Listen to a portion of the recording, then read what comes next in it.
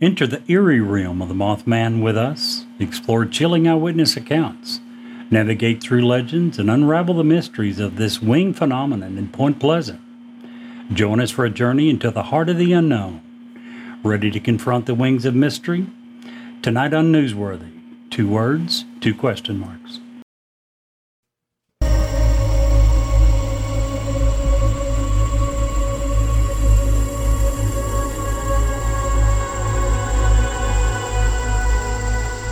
He's alive! Have you checked the children? Get out!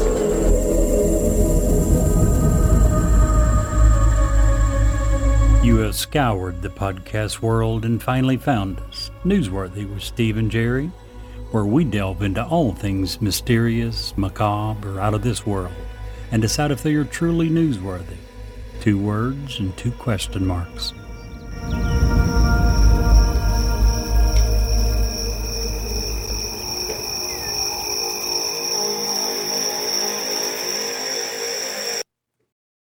Why should you work with Ed Locke? A better question is, why wouldn't you work with him?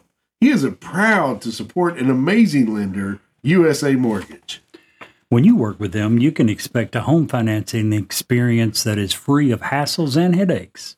They have complete control over your loan due to in-house operations such as processing, underwriting, closing, and funding. USA Mortgage represents a lot of fantastic things, but they are especially thrilled to partner in several community outreach programs, including Habitat for Humanity, Home Sweet Home, Veterans Community Project, and many, many more. They love going to work every day, which means they love working for you. Ed wants to be your lender for life, so reach out to him today and get the journey started. If you would like more information, please reach out to Ed Locke at area code 502-680-0953, NMLS 448908, USA Mortgage NMLS 227262. USA Mortgage is an equal housing lender. This is not a commitment to lend. Additional terms and conditions may apply. For licensing information, go to www.nmlsconsumeraccess.org. Hello, gentlemen. Happy Hello. early Wednesday. Oh, yeah. Hey, I tell you what. What? My back is looking so much prettier. Oh, man, look at this hair that he's got braided, Jay. Look at that. I'm telling you. I've never seen such greatly braided back hair in my entire life. I was, after listening to that episode last week, I was really regretting not rescheduling, but, I think after looking at it in the mirror, it was definitely. Yeah, they did a good job. I'm really shocked that someone has that much back hair that's not been considered Yeti at some point. Yeah, the Bigfoot that you all hear about, that's actually me. So. No, I wish I had back hair. Wow, that's crazy. A few days before Christmas, you guys ready? Oh yeah. Well, Getting there. Yeah, I just want to say, I'm going to put it out there for real quick, if you don't care, just a second. Sure, go ahead. If you're listening to this, we're going to release this episode Wednesday. It's actually Tuesday. Tomorrow I have to have, hopefully, my final surgery to get rid of this cancer. F cancer, okay, first of all. Big time. Let me just put it out there that way. And how do I say this? So, if you've ever had or develop in the future cancer, and it seems like I never dealt with it much until I had it, and now everybody I know has it, and it's weird, and I hate it. Everybody's experience, even if they have the same cancer that you have, is different. We went to this thing, and I don't want to get too into it, but I listened for 20 minutes while this lady told me about how non-bad my cancer is. And I agree. I am, as far as cancer goes, I'm very blessed. I have one of the most curable kinds that you could possibly get, okay? I'm aware of this. But that doesn't diminish my fight with it. Just because Absolutely. she thinks it's this. Yeah. It doesn't diminish how I believe. And, fortunately for her, she had a very small, she didn't have, it hadn't spread like it has with me. And, and I'm not trying to say, oh, mine's worse than hers. That's not what I'm trying to do. It's still cancer. Like, just think before you speak. Yeah. Because everybody deals with, I'm a very positive person, so it didn't really affect me that much, okay? I regardless of what happens, I know I've got this and God's got me, right? So even if the worst case scenario, I'm okay. But everybody deals with that differently. And if you don't know that person very well, you're not sure how they're going to react to that. And I can speak from from the other side of it now, that I just wanted that woman to shut up. Yeah. Sure. Granted, she was just trying to be empathetic. She really didn't know what to say. And positive. She's probably trying to. But everybody's struggle is different with this disease, even if you have the same kind of disease. Well, and like you said, when you first just hearing the C word. Yeah. In any context, no matter if it's a curable cancer or an uncurable cancer, you spread your type. The surgery's still real. Recovery still sucks. Right. Radiation still blows. Right. It's not something to take lightly in any circumstance whatsoever. So I just want to, and I don't mean to take over the whole podcast with that. No. But it just needs to be said.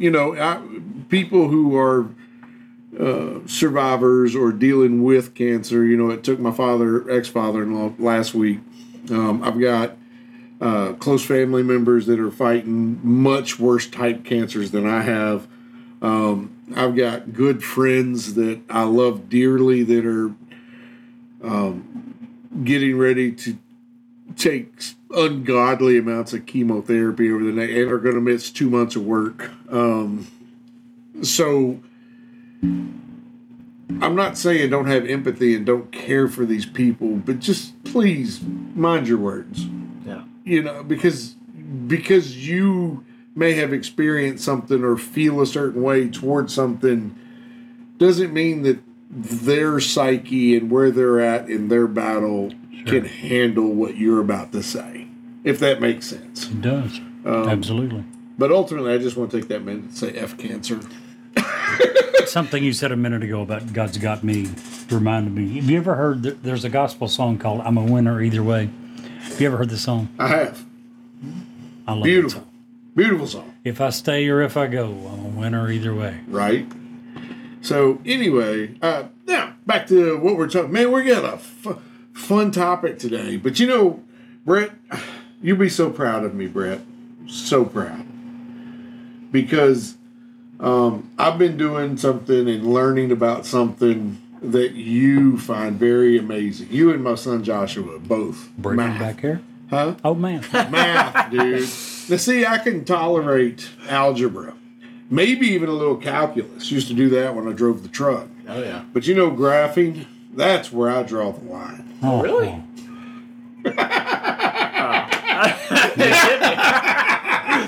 Nice. Well, speaking of, you said he'd be proud of you. I think hopefully both of you would be proud of me. Oh, did you grow some more fruit, Jerry? just the two. Oh, okay. That's all it takes for a pair, right? Right. But I did just finish a book that I've been working on. Oh, really? I wrote a book on penguins. Oh. Although, come to think of it, paper would have been a far better choice. Oh, my God. But I was hoping you guys would just be proud of the fact I finished the book. Yeah. I'm broke. This week was a pretty big week. So, first time ever, I got to ride in a Tesla. Nice. Oh. Luxury. Let me tell you. Luxury. But one thing I was kind of disappointed at, Teslas don't have the new car smell. Really? Yeah. Yeah, they have an Elon Musk. Oh, Gosh. I don't know why I smell that one. Oh, wow. I thought mine was bad. That was bad. Maybe I should have went with the other one. I don't know. Oh, man. I thought it was a perfect dad joke. Topic. A little bit different. Little different for sure. One thing we don't cover, this is going to be one that we may end up revisiting next September, right?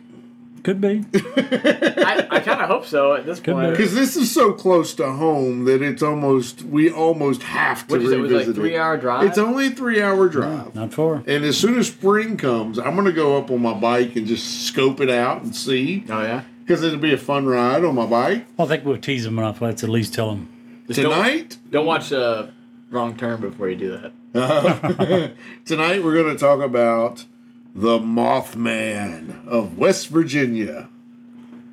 That's right. From Point Pleasant, West Virginia, the border between the Ohio River separates Ohio from West Virginia. Yeah, it's not that far from us at all. Yeah, and so Mothman is a crazy cryptid. Most accounts 6, 7, 8 feet tall, big, huge wings, boiling red eyes, about as scary as you can possibly get. If it had braided back hair, we would just attribute that to Brett. But, Let me interrupt for 1 second. Sure. If there is people out there like Brett and I who, before Steve suggested this, had never heard of Mothman, and neither of us had heard of cryptids, there may be other people out there that don't know what they are. Sure. A cryptid is a creature or animal that is said to exist in the wild, but whose existence is disputed or unsubstantiated by science. So, yeah, there is no absolute proof, which is what I was getting to earlier. But at least now you know what the word means that we brought up a few times. That's absolutely. Sorry to interrupt. And that would encompass Bigfoot, Yeti, Mothman, Nessie, Chupacabra, the swamp guy down in New Orleans, whatever his name was, I forget. But yeah, anything of any size that is of intelligence. We'll get to that in a second. When you was talking about the cryptids, I went to Wikipedia has an article and a list of cryptids. Oh, yeah, please. I was hoping they would number it, but they don't. But yeah, it's a long list. I'm down at the end. Let's go back up. Yowie, Yeti, urine, skunk ape, orang pendek, Honey Island swamp monster, gray alien. I wouldn't have thought that would have been a cryptid, but yeah, they're throwing aliens. Yeah, guys, the list goes on and on. Cryptids are there's a long list of those. What'd you find so funny? Nothing. Hello. All right, so with the cryptids, I guess they're always humanoid in some form or fashion. I don't think no, absolutely not. Nessie certainly is. Oh, I guess you're right. Yeah, absolutely does not. Yeah, you're right. Have to be at all. But yeah, the Mothman, a humanoid creature that first was seen in the 1967 in the Point Pleasant, West Virginia area between November 15th of 1966 and December 15th of 1967. The first newspaper report that was published came out dated November 16th, 1966, and it was titled, and I quote, "Couples, plural, couples, see man-sized bird, ... creature, ... something," end quote. So originally they were saying it was man-sized. They were saying it was a animal of some sort, a bird, a creature. Again, bird, creature, or something. Now, the national press was quickly picking up these reports, and the story rapidly spread across the United States. And it wasn't until the 70s when it began to get an even larger audience, and that was when a couple of books that I think Brett's going to talk about a little bit later on came out. But yeah, on November 15th, 1966, there were two young couples in a car, double date, maybe young, what were they, 18, 19, 20, somewhere around there, I think. Right, yeah. Two young couples. And they told police that they'd saw a large black creature with glowing red eyes. That's where this basically started from. Large black creature with eyes glowing red standing at the side of the road. The name is sort of an enigma. We don't really know where it come from. At the time, Batman was a very popular TV series. Now, the villain Killer Moth, was never on the show, but he did appear in the comic book series, and many believe that this influenced the media to come up with the term Mothman that was used for this creature. He got pretty famous when a bridge that separated Point Pleasant, West Virginia from Ohio, the Silver Bridge, it was an I-bar chain suspension bridge. It was built in 1928, and it was the bridge that carried the U.S. Route 35 over the Ohio River and connected the two cities. On December 15th of 1967, it collapsed amid rush hour traffic, resulted in the deaths of 46 people, and somehow or another, poor Mr. Mothman got blamed for that. He got blamed for the destruction of the bridge and the death of 46 people. Yes, Steve? Oh, just keep going. Sorry. Yeah, I've got a little more to add to it before at the end. Brett? Yeah. Take over and tell us what you got. So, just talking about those books that came out. So, in my research, the first one that really stood out was in 1970. Gray Barker, who was known for other books, on UFOs and other conspiracy theories, wrote, "Evidence indicates that he was skeptical of most UFO claims and mainly wrote about paranormal events for financial gain." So, this guy was very much discredited later on in his life. And while this book definitely increased the enthusiasm and the following of the Mothman, it doesn't seem like it's something that is very credible. You said he was discredited. How so? So I got that source from Wikipedia, and they referenced the Skeptical Inquirer, and it specifically the May-June 2002 issue of that, where the journalist John C. Sherwood, who is a business associate of researcher Gray Barker, published an analysis of the private letters between John Keel, who I hadn't mentioned yet, and Barker during a period of Keel's investigation where, so in 1975, John Keel wrote the Mothman Prophecies, which is probably the most famous book on the Mothman, which basically combined the accounts of the Mothman sightings with John Keel's theories on UFOs. So, basically, he had basically said that the Mothman was some sort of holographic rendering done by UFOs. And like I said, after the issue of the Skeptical Inquirer, it seems like both Gray Barker and John Keel have been somewhat discredited. So it's hard to take what they say to be truth. I will say John Keel, his book did lead to a movie that was made in 2002 called The Mothman Prophecies, which was the same name as the book, starring Richard Gere. Sorry.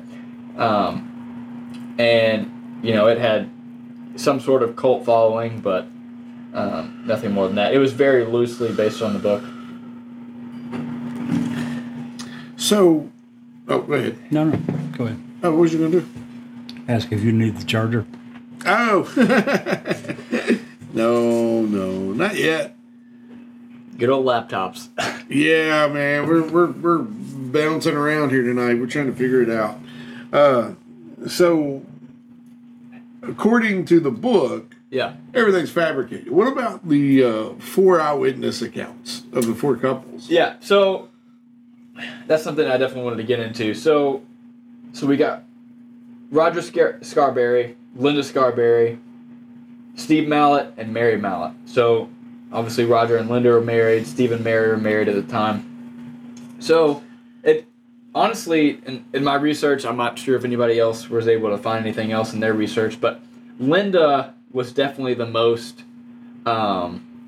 She definitely had the most information about her versus the rest of the group, and that was mostly due to the fact that she was the only one willing to interview. All the other 3 were not willing to interview after this incident. So Roger was 18 at the time of the incident. Linda was 19 at the time of the incident. All four of them attended Point Pleasant High School with each other, which is how they became friends. And it is said that Roger and Linda had many conversations with the author John Keel that led to his book, The Mothman Prophecy. So a couple of descriptions that Linda had said about the Mothman was she described the creature as slender, muscular man, about 7 feet tall, with white wings, and said that she was unable to discern its face due to the hypnotic effect of its eyes.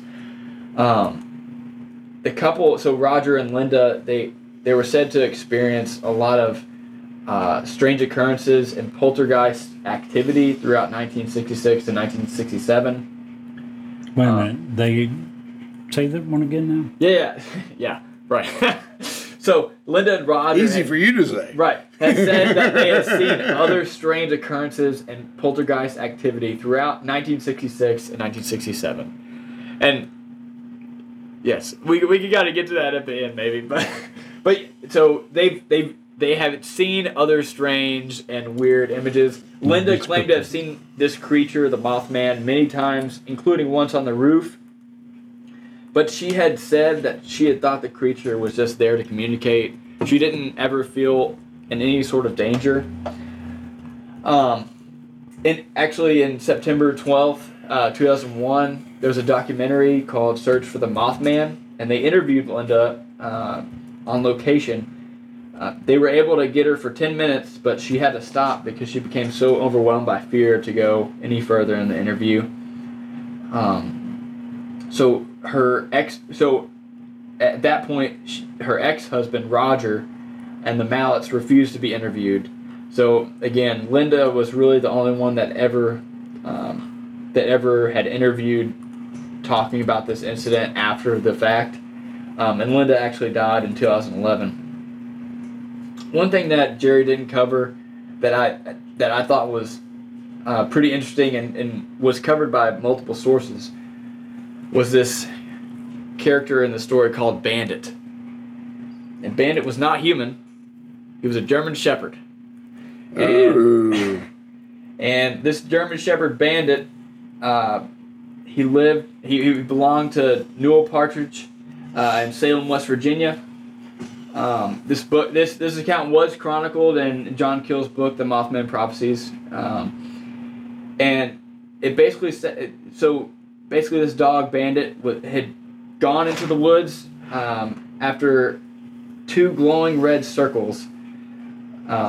Partridge said he looked for Bandit but found nothing but paw prints going in a circle that then vanished. So this was something that even the Smithsonian had quoted as a credible story. A couple other characters in this, such as the sheriff of Mason County, George Johnson. So he believed that the sightings were due to himself. I don't even know why. Oh, man. So one of the things that we've talked about on this show many times is the attraction of UFOs to our nuclear weapons and nuclear sites. Guess what happens to be right up the street from Springfield, West Virginia? Roswell. No. You said yes. Okay, well, you were wrong. And congratulations.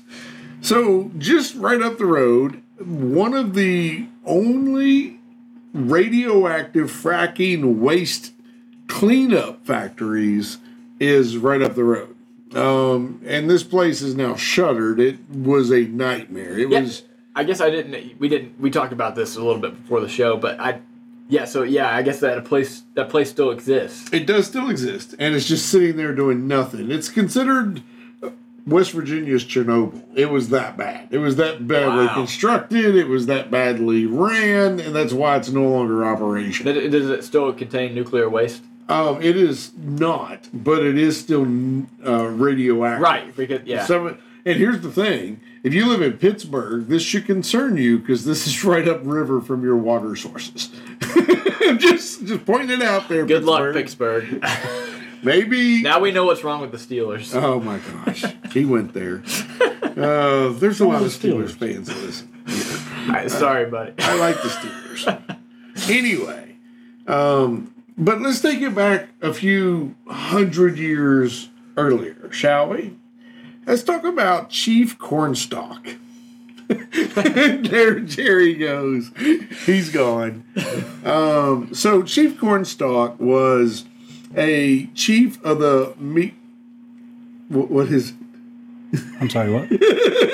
How do you do that? How do you go Do from what? being completely broken to... I'm sorry, what? I can't do that. I can't make that transition like you I can. have no idea what you're referring to. No. So Chief Cornstalk was the chief of a Minkoochi. There we go. There you go. Tribe. And that was a Shawnee. That was part of the Shawnee group of Indians. And they were at war with the colonials at the time. And we're talking, he lived back in 1777, back in this time. And he fought the colonials to a draw. The Chief Cornstalk and the leader / mayor of the town at the time earned each other's respect. They actually became decent friends over time. Fast forward just a little while, the British tried to recruit the Shawnee against the colonials. Chief Cornstalk came to the mayor and said, hey, look, this is what's going on. The English just tried to recruit us to attack you. There was a lot of bad blood still within the town. They arrested the chief and his son and 2 other braves.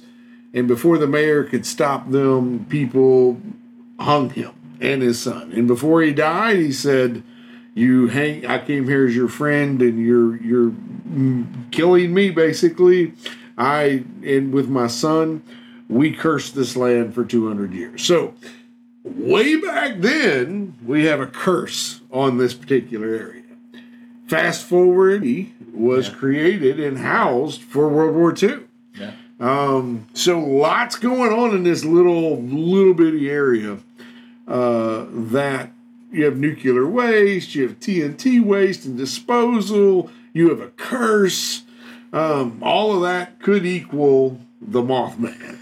I'm just saying. Now here's so one thing that I will go against this story is that, so again, Linda Scarberry was again the most Descriptive source of this entire incident, and she said that she was not scared of this Mothman. She did not think that.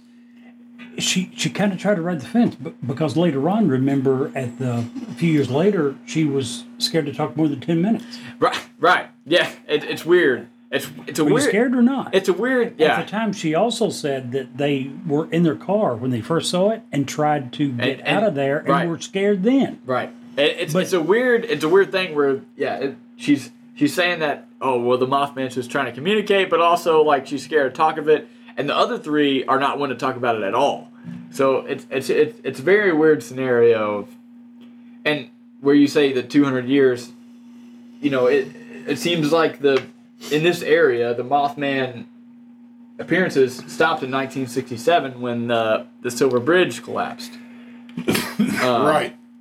So, and when did you say that year was? Was it 1777? 1777. That's when. So that would have been another 10 years after this. Yep.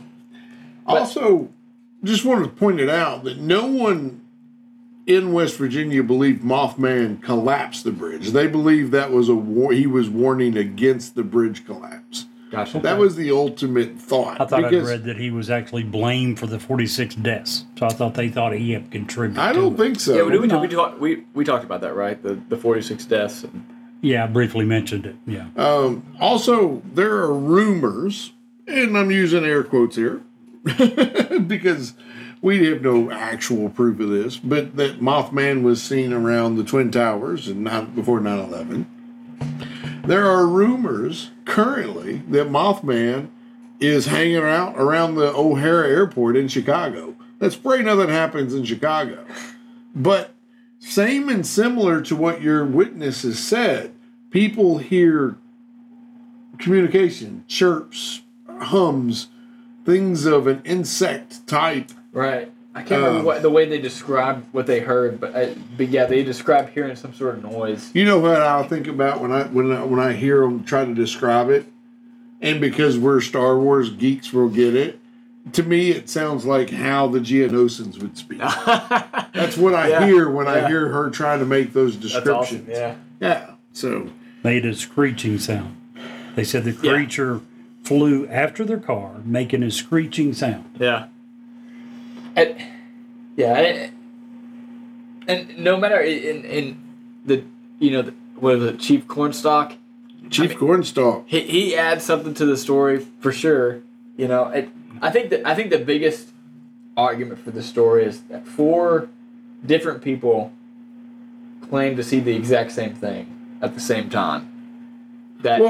And 3 of them did not want anything to do with the story after the fact. Even before those 4 in the car, those 2 couples saw, there was other reports of Mothman in the area. The story of Bandit was before that. And all of those people drew or sketched similar sightings. So could this have been a huge, eagle or condor? Maybe. Yeah. California condor's got a wingspan of 9.5 feet. Huge birds.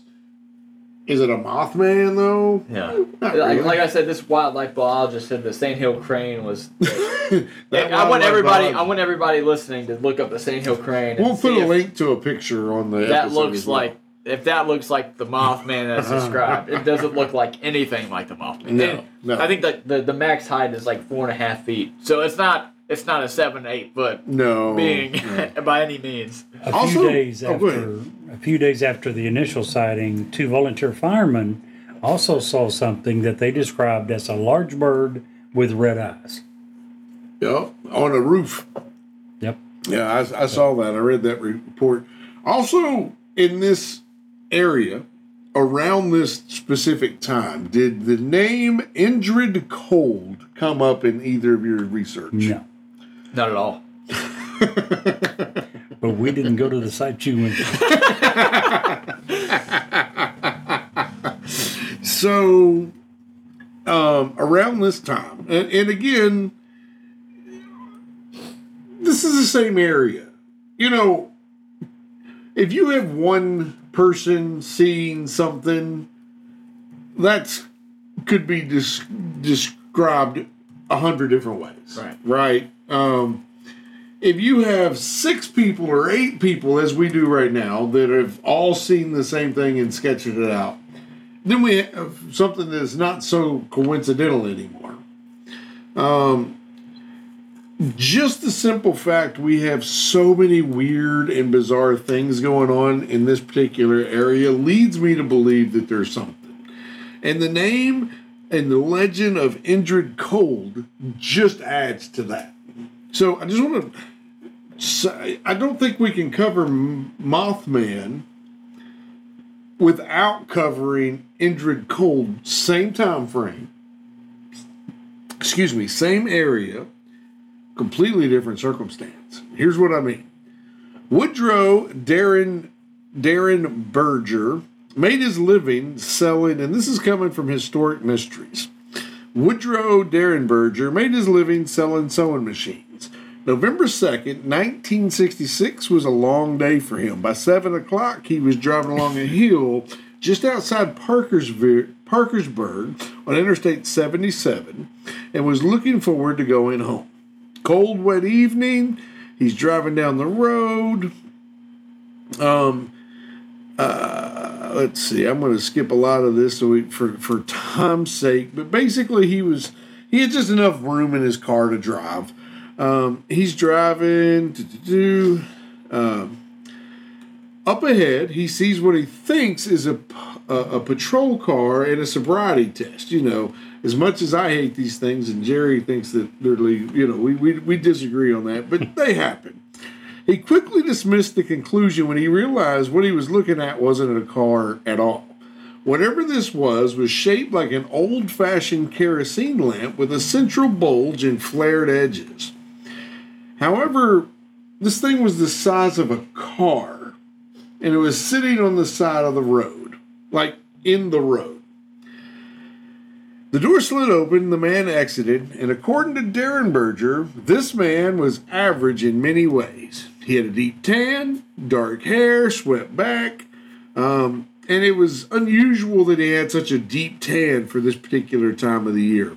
The thing that struck him most was that Indrid Cold had an extraordinarily broad grin. By far, it was the most striking thing on his entire appearance. Basically, he said that he came from a place that was less powerful than the United States. And he went on down and he had a conversation. And the thing is that struck Behringer most is the guy didn't actually speak. He talked to him telepathically. Both he, Indrid Cold, and the vehicle departed. And he went away. 6 more people within the next year had the same run-in in the same general area with Indrid Cold. Same type situation as with Mr. Mothman. Anyway, we'll cover Indrid Cold in a whole nother episode. The Grinning Man. The Grinning Man. So, just something else in this particular area that just makes you say... Apparently, they had some pretty good psychedelic drugs in this area. Or what the hell? Either one. Take your pick. Take your pick. So, this is the 60s we're talking about. Yep. the late 60s at that. Absolutely. So, what do you think about the Mothman? Now that we've kind of covered some of the facts. Yeah. We've seen some of the pictures. This is newsworthy. Is this? We ain't got there that. yet. Just what do you think? We haven't got to the Okay. question. Okay. We All got right. a few minutes. I'm just... Here's what I think. All right.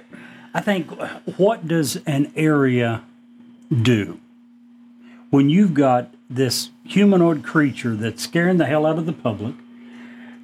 Many believe caused a bridge to fall that killed 40 people. Well, in Point Pleasant, West Virginia, what you do is you have a Mothman Festival every year, annually. Annual event for 20-something years. It started in 2002. What did you say the population was? 4,000 of the town. Right. What? Why would you not? Why would you not? Why would you not? I agree. No. The Mothman Festival is held every third weekend in September. They claim that people from all over the world gather to celebrate their favorite cryptid. So they've tried to market it as not only a celebration of Mothman, but all cryptids. So you're welcome to come and celebrate whatever your favorite cryptid is.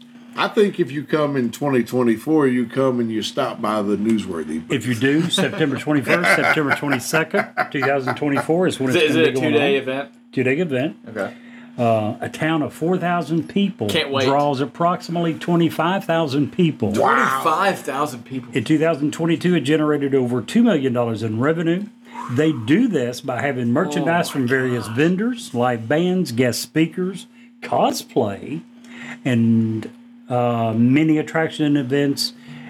Don't forget, while you're there, to tour the Mothman Museum while you're in town. It is the only Mothman museum in the entire world. Make sure that you have your picture taken with the famous Mothman statue that sits adjacent to the museum. Wow. So, what do I think? I agree with Brett. Somebody said, you know what? We could probably make some money on this.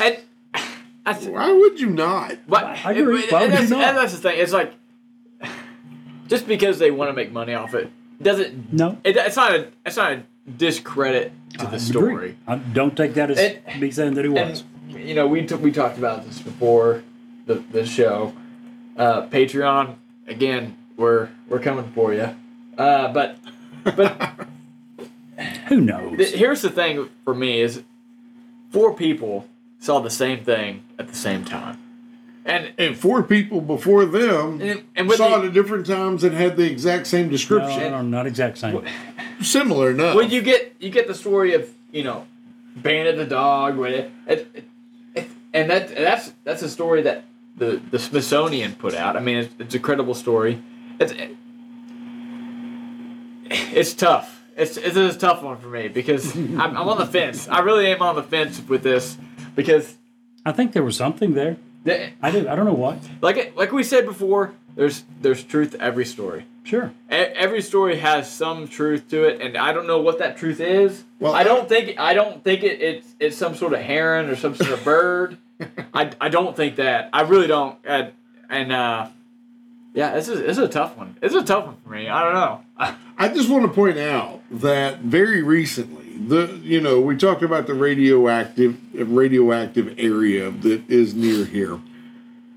In Chernobyl, there are dogs now that their DNA has been altered already by the radiation that they've encountered. They're thriving, though.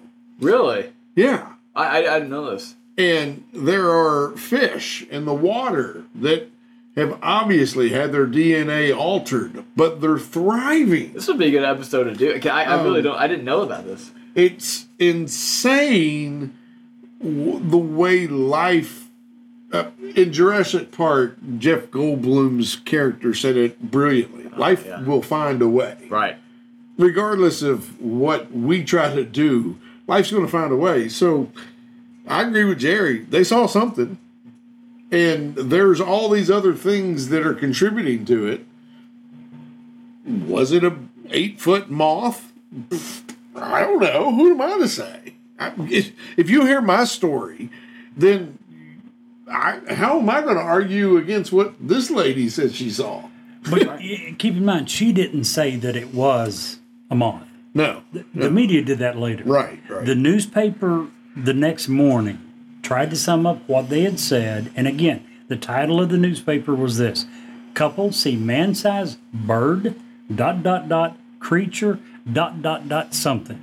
You can't argue with that. I like the right. Some humanoid with wings. It was basically something. That I cannot argue with that at all. She saw something, didn't know what it was. If you believe in the Bible, how many pictures of angels or demons have you seen with that are humanoid with wings? I mean, I'm not trying to get religion into this, but I mean, it's not. I'm not of the mindset of just discounting this entirely. Oh, I agree. All right. So, Jerry, is this more or less? Does this need more or less coverage? Thumbs up, thumbs down for you, Jerry. We've done a pretty good job covering it. I don't know that it actually needs more. I'd say thumbs down. Thumbs down, Brett. Man, this is a tough one. This is a tough one for me. Let me go first then. Yeah, and you then go first. You can piggyback on what I say because this means something in the future. Yeah. I think for the sake of us going live on location to Point Pleasant at the next Mothman Festival, I'm going to give it a thumbs up just so we have a reason to go and check it out. I will say this. It has given me enough reason to want to go to this festival. Yeah, absolutely. Because it's and also it's a tough one. This is not like the what was that General or Colonel Corso? This is not the same as this. Because these four people did not get any financial gain from this. Right. In fact, they were afraid it was going to ruin their lives. Yeah, they didn't want to talk about it. And that's what is keeping me like, maybe there was something to this. I think, like I said, I think there's truth to every story. I'm going to give it a 3/4 thumbs up. I'm going to give it a 3/4 thumbs up. I want to qualify my previous answer. This particular story, I'm saying thumbs down too. The festival, I'm saying thumbs up to because it is for all cryptids, not just the Mothman. Yeah, I think it'll be a blast. I think it'll be a hoot. Yeah, I think it's going to be awesome, yeah. So, anywho, well, guys, there you have it. We've covered the Mothman. Did we forget something? Did we not cover something you want? We brought up Ingrid, the Grinning Man, Mr. Ingrid Cold. We're going to bring him up later in a different episode, I'm sure. But send us an email to where, Jerry? Newsworthy with StephenJerry@gmail.com. Man, that episode is really interesting. And if you'll stick around for us for just a few commercials, we have another great story to tell you. Hi, this is Ed Locke with USA Mortgage. When it comes to buying a home, the process can be overwhelming and confusing. With so many options, it can be hard to know where to start. That's why it's important to work with a certified mortgage loan originator. I have the knowledge and expertise to guide you through the process and find the best mortgage option for you. I will work with you every step of the way to ensure that you are getting the best deal possible. So if you're looking to purchase or refinance, please reach out to me at 502-680-0953. So don't take on the stress of buying a home alone. Work with me and I will make your dream a reality. Trust the professionals and make your home buying experience a positive one. MLS ID 448908, DAS Acquisition Company, LLC, doing business as USA Mortgage, MLS ID 227262. This is not a commitment to lend. Additional terms and conditions apply. USA Mortgage is equal housing opportunity. If you want us to review or rate your product on air, if you have suggestions for new episodes, awesome ghost stories, or anything else, please reach out to us. Our email address is newsworthywithsteveandjerry@gmail.com. Our text number is area code 540-709-1318. And now, back to the story. Some researchers believe that an archaeological site unearthed in Tennessee may have been created by ancient Egyptians. The story of Tennessee's Egyptian temple revolves around a British biblical scholar and curator, J. Rendell Harris, who believed that the Egyptians visited America before Columbus. He speculated that Egyptians initially visited the Bahamas and eventually moved up the Gulf of Mexico and up the Mississippi and established a large colony in eastern Tennessee. Harris saw a photo in a newspaper article about an excavated site in Tennessee that he believed was an Egyptian temple due to the standing stones forming the perimeter of a square building. The story has been embellished and made mysterious, with some internet sources claiming a cover-up of ancient Egyptians in America, and that the excavation was halted when the temple was found. In 1933, the Tennessee Valley Authority, or TVA, organized a conference with university representatives and the government agencies to plan a survey of Native American sites that would be submerged after the completion of the Norris Dam. The project was conducted by Civil Works Administration and the Federal Emergency Relief Administration funds, and was supervised by William Webb, the chairman of the University of Kentucky's Department of Anthropology and Archaeology. Excavation work was carried out by students under the guidance of supervisors, and the project identified 23 different sites, 29 different mounds, including 12 burial mounds, 17 mounds with prehistoric structures, and the report on the project was submitted and published by the Smithsonian as Anthology Bulletin 118. It contained many photos of the excavations, artifacts, and even skeletal remains. The Cox Mound in Tennessee was excavated in 1934 and was found to have been built in construction by a series of structures built on top of each other, forming an 8-foot mound. The mound contained 49 burials and a neatly square building made of upright red cedar posts with a sod roof. The building collapsed and was rebuilt twice, but some of the original cedar posts remained and were incorporated into later structures. The building contained limestone, sandstone blocks, as well as 200 irregular rocks. Although the other mounds contained standing stones, it's interesting that the features caught Harris's attention in the photo were not actually standing stones, but were instead the remnants of unearthed cedar posts.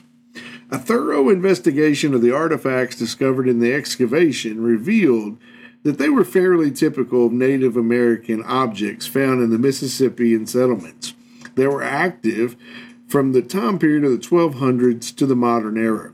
As of now, all the sites that were excavated by the TVA have been submerged for over 80 years, adding more fire to the conspiratorial flames.